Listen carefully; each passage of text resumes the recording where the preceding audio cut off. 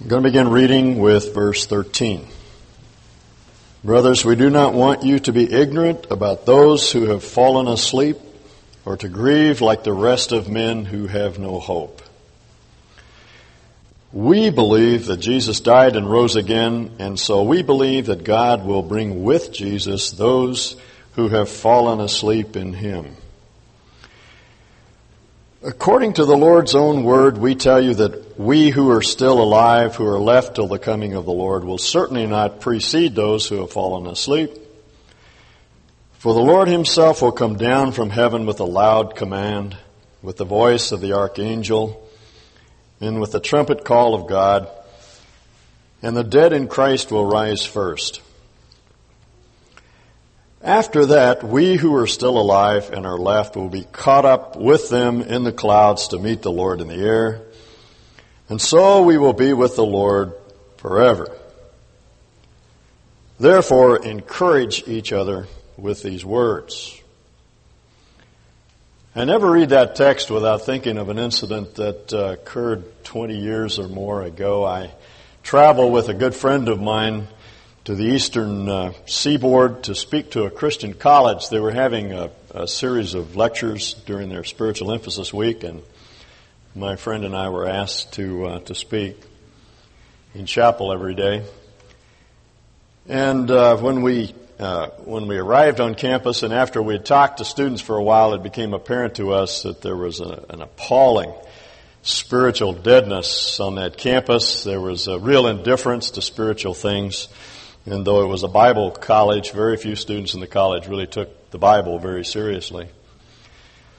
And my friend, who is very outspoken, when he took his turn at the chapel service, read this passage, and then he made the comment after reading it, that those of you in this college, college community, he said, will be the first to rise, because Paul says that the dead in Christ shall rise first. I didn't have the nerve to say anything like that, but he did. And then went on to point out, as I must point out, that that is not Paul's argument in this particular text. He's not talking about the spiritually dead, but the physically dead in Christ who will rise first. I always respond with some wonderment to people who tell me that they think the Bible is irrelevant. Last week, we looked at a text in which Paul told us how to deal with our sex drives. In this passage, we're dealing with a text where Paul tells us how to approach our death. I can't think of two more relevant topics, even though the New Testament is at least 2,000 or almost 2,000 years old. And many parts of the Old Testament are much older than that. This book speaks truth, and truth is always relevant, no matter what period of time we're dealing with. Ben Franklin said the two certainties in life are taxes and death. We can do something about taxes, perhaps, but death is one of those hard facts in life about which we can do nothing. I've commented before on C.S. Lewis's reference to his wife's conversation with a young woman who said she didn't worry about death because she was certain by the time it came for her to die, science would have done something about it. But science has not done anything about it. Death is just one of those absolute certainties in life that we have to face. And an incident like the Bay Area earthquake brings death very forcibly to us.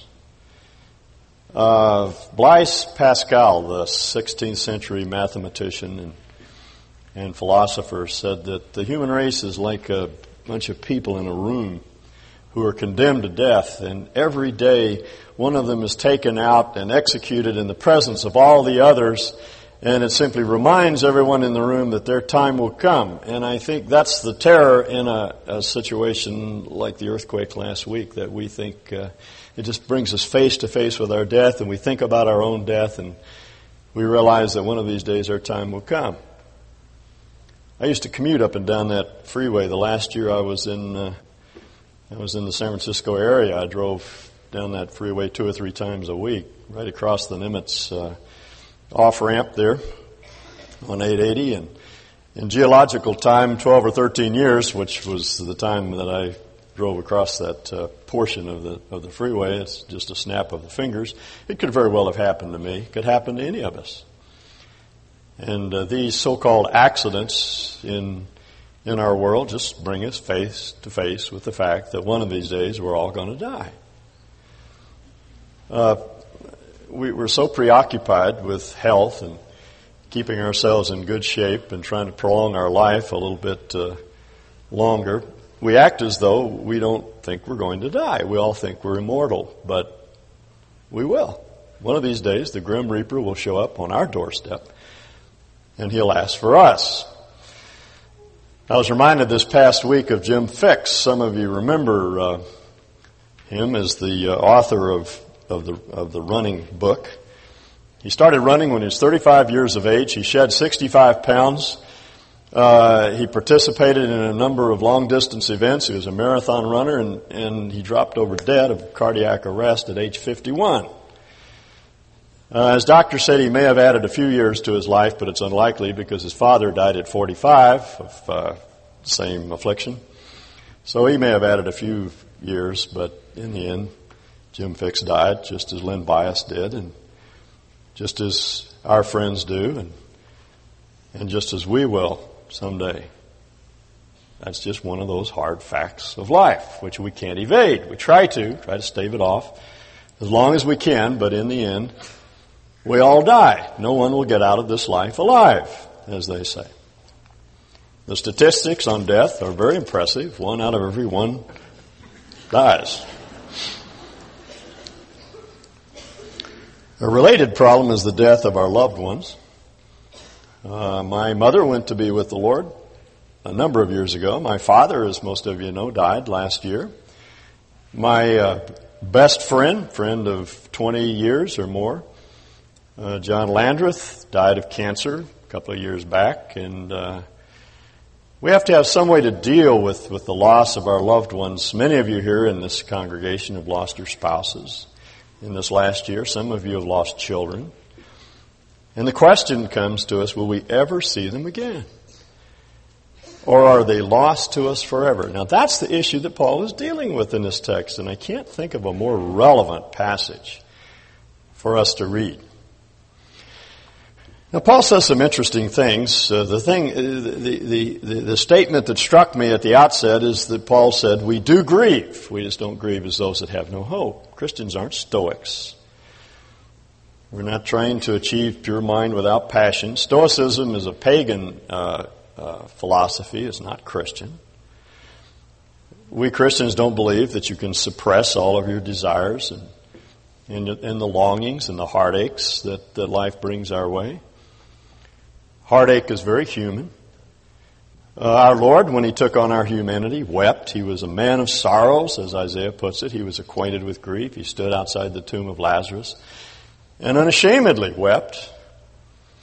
If a perfect man could not walk through this world without being deeply touched by our infirmities, then how can we expect to go through life without being hurt? We will grieve. I've quoted before George MacDonald's words, sometimes tears are the only cure for weeping. It's all right to cry. It's all right to have our hearts broken. That's not non-Christian or unchristian. But as Paul puts it, we do not grieve as those that have no hope. There are a set of unassailable facts that are just as certain as the fact of our death, and it's those facts that give us hope. The first is that we believe, as Paul puts it in verse 14, that Jesus died and rose again. Now, if you have a New American Standard Bible, the translators suggested that there's some contingency and some possibility that this might not have happened if we believe. But the NIV is correct in translating the phrase simply as a fact. We believe that Jesus died and rose again. The evidence for Jesus' resurrection is as good as any event in history that no one questions. You know, no one today questions the fact that Jesus lived. because that's a natural fact of life. I think Albert Schweitzer was the last person to bring the historicity of Jesus into question, and I don't know of any historian today who questions the fact that Jesus lived, because the historical data is very good. And no one questions the fact that he died, because again, that's a natural phenomenon. Everyone dies, and so nobody, that's not up for grabs. Nobody questions the fact that Jesus died, or that he died on a cross. But people do question the fact that he rose from the dead, not because the evidence is bad, but because they have an anti-supernatural bias. It's a philosophical problem. It has nothing to do with history. The evidence is extremely good. For example, Paul wrote about 50 A.D. He wrote this book, 1 Thessalonians, about 50 A.D. Jesus died sometime around 20 years after it was reported that Jesus rose from the dead. Paul is saying it happened. And if the opponents of the gospel wanted to put an end to this idea that Jesus rose from the dead, they could have done it immediately. They could have produced the body. They could have produced any number of people who had seen him put in the grave and kept there, and there'd be no question that they could have stopped this rumor. In fact, they tried to from the very beginning, and they couldn't, because the facts were unassailable. He rose from the dead. Think for a minute of the death of President Kennedy. He died something over 25 years ago. Suppose a rumor started circulating that President Kennedy was alive today, that he had risen from the dead. It would be very easy to stop that rumor. You just produce the body. That's all you'd have to do. Paul said, I know over 500 people that saw Jesus walking around. They spoke to him. I have their phone numbers. You can call them up. You can check it out. And they'll tell you that he rose from the dead. The evidence is very good. The reason people don't believe it is because they have a philosophical problem. They have a religious problem. They have an anti-supernatural bias. They don't believe that someone could rise from the dead. The evidence is there. I've told you before about the conversation I had with the man who kept talking about the Easter event, and I said, what do you mean by the Easter event? He said, the idea that the early church had that Jesus rose from the dead that gave them hope. And I said, do you believe that Jesus rose from the dead? And he said, no. He said, you couldn't possibly believe that a dead body came out of a tomb, a carcass came alive. You don't believe that, do you? And I said, yes, as a matter of fact, I do, because if I didn't believe that, I would, as Paul puts it, I would of all men be most miserable. We might as well give up our Christian faith, because that's the linchpin of our faith. Let's shut down all the churches and make museums of them, as they have in Albania today. Let's hand out pink slips to all the clergy. Let's get on with the business of making money and skiing the tough slopes and killing the big elk and go for all the gusto, because this is all there is. What you see is what you get. When it's over, it's over. But Paul says in a number of places it did in fact happen. Jesus did rise from the dead. That's one of those unassailable facts. Now the second fact that Paul alludes to is, since it's true, those who are in Christ have fallen asleep. Verse 14, we believe that Jesus died and rose again, and so we believe that God will bring with Jesus those who have fallen asleep in Him. I love that phrase, falling asleep, because all of us fall asleep. It's a good thing to catch up on your sleep. Naps are nice. I have a custom on Sunday afternoon. I turn on NFL football game, lay down on the floor, and go to sleep. I've slept through more NFL games than anyone in history. I never know what's going on. My family steps over me, around me. They go on about their business, and I just nap. But nobody panics. They don't call 911 when I lay down and take a nap, because they know that I'm going to wake up. This idea of sleeping is embedded in Scripture from the very beginning. The patriarchs, the writers of the Old Testament talked about the patriarchs being laying down with their fathers, and Daniel talks about those who sleep in the ground will rise. And perhaps one of the most helpful incidents is the story that we talked about a few years ago, the raising of Jairus' daughter, Jairus asked Jesus to come and save his little girl's life, and by the time Jesus got to the house, the little girl was dead. Luke, who's a physician, says that her spirit had left her. She was dead.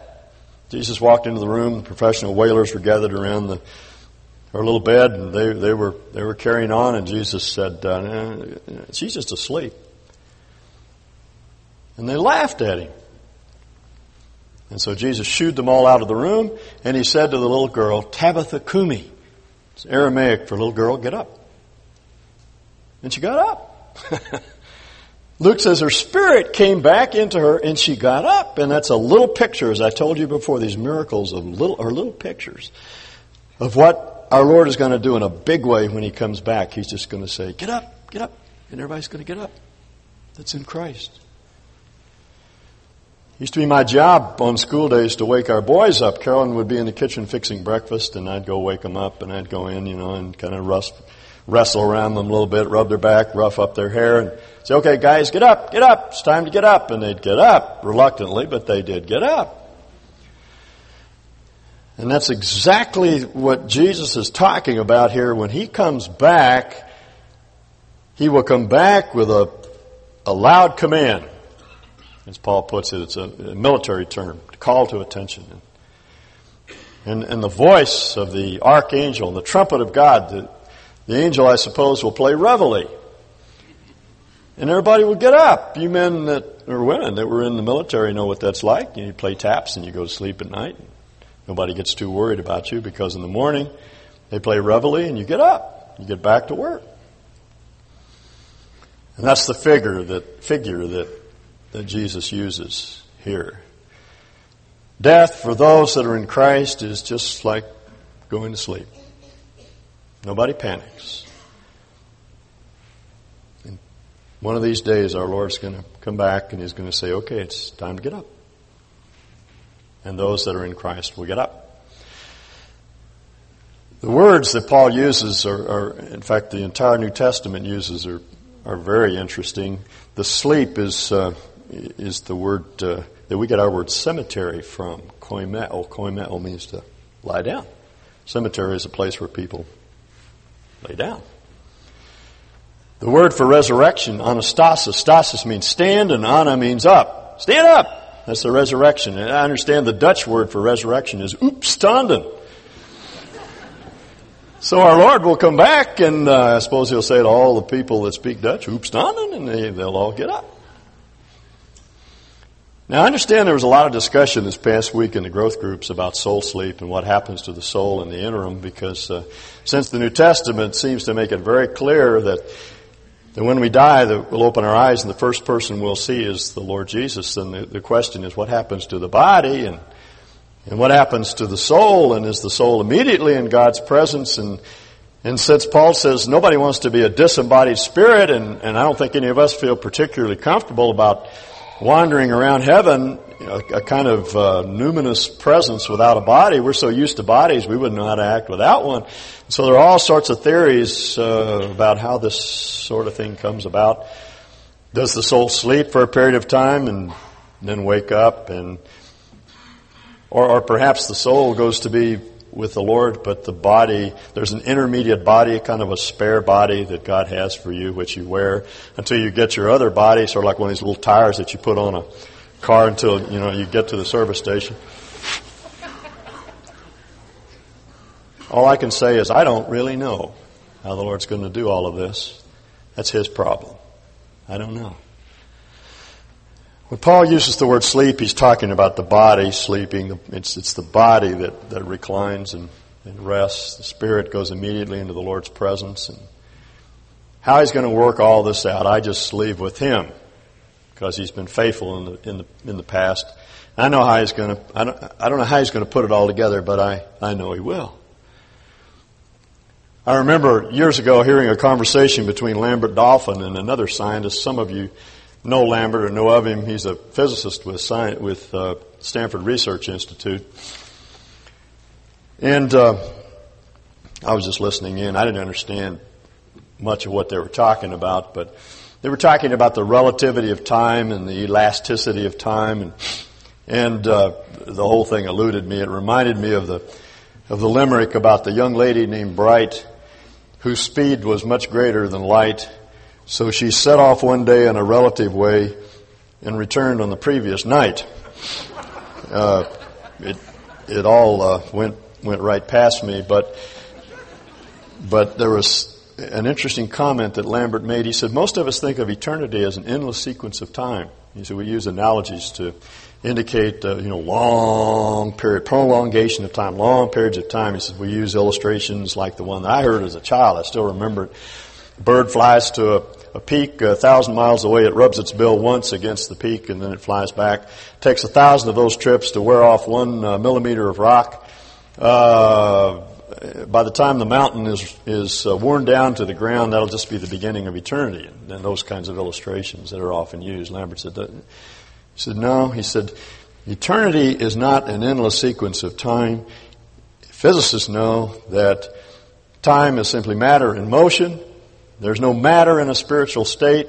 Therefore, there can be no time. There's a total absence of time. So everything is now. And he said, therefore, when you die, the second coming occurs at that moment. Adam and Eve are just getting there. Paul is just getting there. Everyone is united at once in one moment of time because everything is now. Now, I don't know. My mind blows at that point, so I don't understand it. But all I can say is that God lives outside of time, and I trust Him.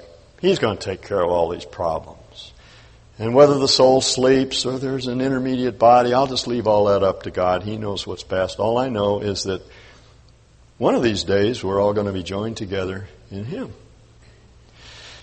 Now, the third fact is that when Jesus comes back, He's going to bring our loved ones with Him. Verse 15, according to the Lord's own word, we tell you that, quote, we who are still alive, who are left till the coming of the Lord, will certainly not precede those who have fallen asleep.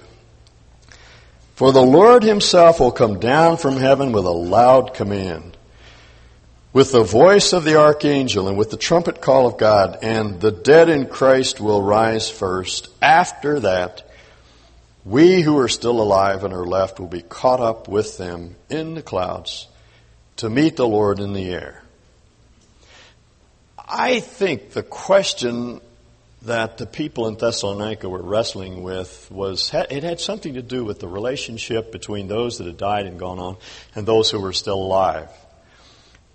Many of these people had only the Old Testament to refer to. The Old Testament talks very clearly about a resurrection from the dead. That was what Martha was thinking about when she said to Jesus, I know that my brother will rise in the last days.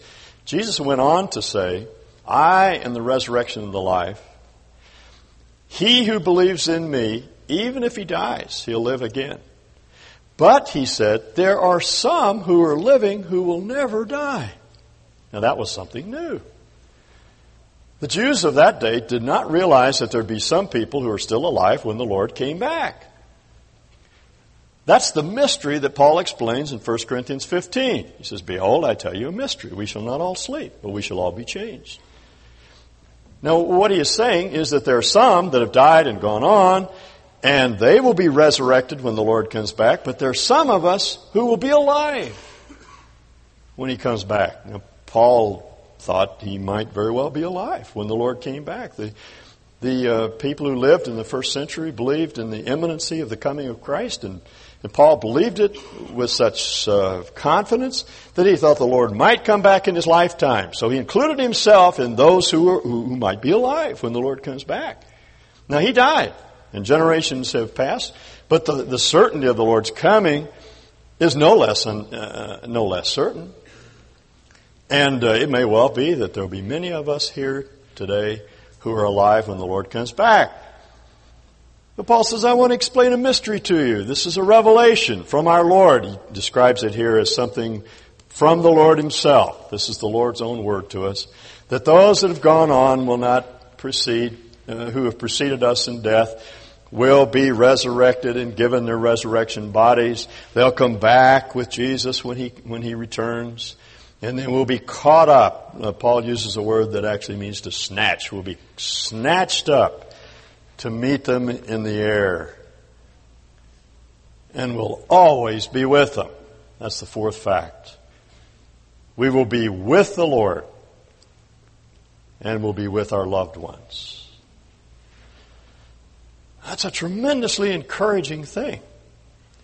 To know that we will spend eternity with our spouses that have gone on ahead, with our children who have perished, with our mothers and fathers and grandparents and our dear friends that have died. We will be with them forever. There's something about family reunions that always leave us a little bit empty. We go with great expectations, and then they turn out to be a real downer. Something always happens. People don't act as they ought to act. They don't behave the way they should behave, and we go back disappointed. But what Paul is saying is that when we step into heaven and we're reunited with all of our friends, then there will be the kind of perfect reunion that we long for here on this earth but have never experienced.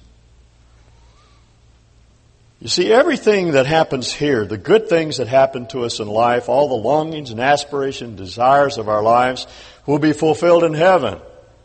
That's why Jesus uses the metaphor of going to the Father's house. Going home is like going home, if you understand what I mean. You go back to your ancestral home, and your father's there, and all the children come out of the rooms, and you have this wonderful meeting. The problem is it's never quite like that here. It's always problematic. So many times I went home to spend time with my father, and I went with great expectations, and then we'd get into some argument over theology or something, or there'd be a little separation, and it was never quite what I thought it ought to be. I always went away with a little bit of emptiness. But one of these days, I'm going to step into the Lord's presence and into my Father's presence in heaven, and the sin in me will be removed, and the sin in Him will be removed, and there will be this perfect reunion that we look for here and never experience, you see. We'll be with our Lord. We'll be with the people we love forever. Dee's comments earlier were interesting to me. We had a chat this morning before she sang in the first service. She told me what she was going to do, and we were talking about how difficult it is for us to imagine heaven in this world. And it reminded me of a Woody Allen movie that Carolyn and I saw years ago, The Purple Rose of Cairo. I don't have all the facts because I hadn't planned to talk about this, but I remember that Mia Farrow, who played the part of the heroine, went to this movie, and here on the screen this hero appeared. And after a bit, he steps out of the screen. He steps out of his two-dimensional world into a three-dimensional world. And those of you that have seen the movie know what happened. You know, he fell down, hurt himself, and falling never hurt him before because he was just a character in a two-dimensional world. And then he kisses Mia Farrow, and he waits for the fade out, and nothing happens, because this is what happens in his world. And someone asks him about God, and incidentally, so many of Woody Allen's movies are his efforts to try to work with his own heart condition and dissatisfaction and his hungering for God. And somebody asked the hero, whose name I've forgotten, does he know about God? He's the controller of all things. And he said, oh yes, that's Mr. Mayer. He owns the studio. And he doesn't understand. He can't get it. Then he goes back into his world, and he tries to explain to two-dimensional creatures what life is like in a three-dimensional world, and they don't understand. And I think that's something of what our Lord struggled with in coming here to earth and try to explain to us what life is like in heaven. And I feel the same frustration in trying to understand what heaven is like when we only have these poor illustrations and similes and metaphors here on this earth. But Dee's comment about seeing a meadow and thinking of heaven as an Elysian field is very touching, because that's one of the good things about life that I think picture in a very small way what heaven is like. Last year, Carolyn and I went to Banff, the provincial park up in Canada. We took tea in the hotel up at Lake Louise in front of those windows. Some of you have been up there. It's just an incredible sight. You look down over that beautiful lake, Lake Louise, to the glacier at the other end, and your eyes can hardly take it all in. It just staggers the mind. But I know, because I've seen scenes like that a number of times, that after a while you're not satisfied with seeing. It's the same observation that the writer of Ecclesiastes makes. After a while you just, you've seen it, you know. But it's that first look that's so touching. If seeing creation has that effect upon us, imagine what it's like to see the Creator. To stand face to face with our Lord Jesus. You see, that's what makes heaven heavenly. We'll be with Him. Oh, it's wonderful to think that we'll be with our loved ones. But for me, it's the fact that we'll see our Lord face to face. That's why Paul describes those that are in Christ as those who love His appearing. That's what we look for. We want to see Him. Annie Cousins took some of the poems of William Rutherford, Samuel Rutherford, rather, and strung them, some of the words in his poems, and strung them together into the song that we so often sing. And one winter, he was standing hip deep in snow, looking out across the fields on the ranch in which he lived, and saw the postman coming about a mile down the road and leave something in the mailbox. And so he strapped on his snowshoes and floundered through the snow out to the mailbox, opened it up, and it was a seed catalog. He was really disappointed. So he took it out and he started looking at the pictures and began to imagine what spring would be like when the seeds when they germinated, and when the snow melted away and the flowers began to grow. And he said he thought of this hymn. That here we are in the winter of our discontent, but day spring is at hand. It's just as close as our death. It could be today. It could be next week. It could be this year. But as G.K. Chesterton said, we don't need to fear it. We can look forward to it with colossal joy. Because it's the culmination of all the good things that we've enjoyed in this life, but they'll be enjoyed in their perfected state. Ms. Cousins goes on, O Christ, He is the fountain, the deep, sweet well of love. The streams on earth I've tasted, more deep I'll drink above. There to an ocean fullness His mercy doth expand, and glory dwelleth in Emmanuel's land. The bride eyes not her garment, but her dear bridegroom's face. I will not gaze at glory, but on my King of grace. Not at the crown He giveth, but on His pierced hand. The Lamb is all the glory in Emmanuel's land. I thought as I was looking again at this material of the last battle, C.S. Lewis's, the last of C.S. Lewis's Narnia tales. And he tells of the incident that took place in the stable after the final battle, and the children find themselves in the stable. And it dawned on me for the first time the significance of the stable. The story begins in a stable and it ends in a stable, which makes Lewis's statement that the outside is much bigger, the inside is much bigger than the outside, so much more significant when you think of the first stable in which the incarnation began. It truly can be said that the inside is so much bigger than the outside. There's so much there going on than you can imagine. The same thing is true of our death. When we step through the door into the stable, then real life begins. And Lewis's unicorn puts it like this: I have come here at last. This is my real country. I belong here. This is the land I have been looking for all my life, though I never knew it till now. The reason why we love the old Narnia is that it sometimes looked a little like this. So that you think of all the things that bring us joy in this life, they will be amplified and magnified an infinite number of times when we step through death into the presence of our Lord and we find things as they were intended to be, ultimately intended.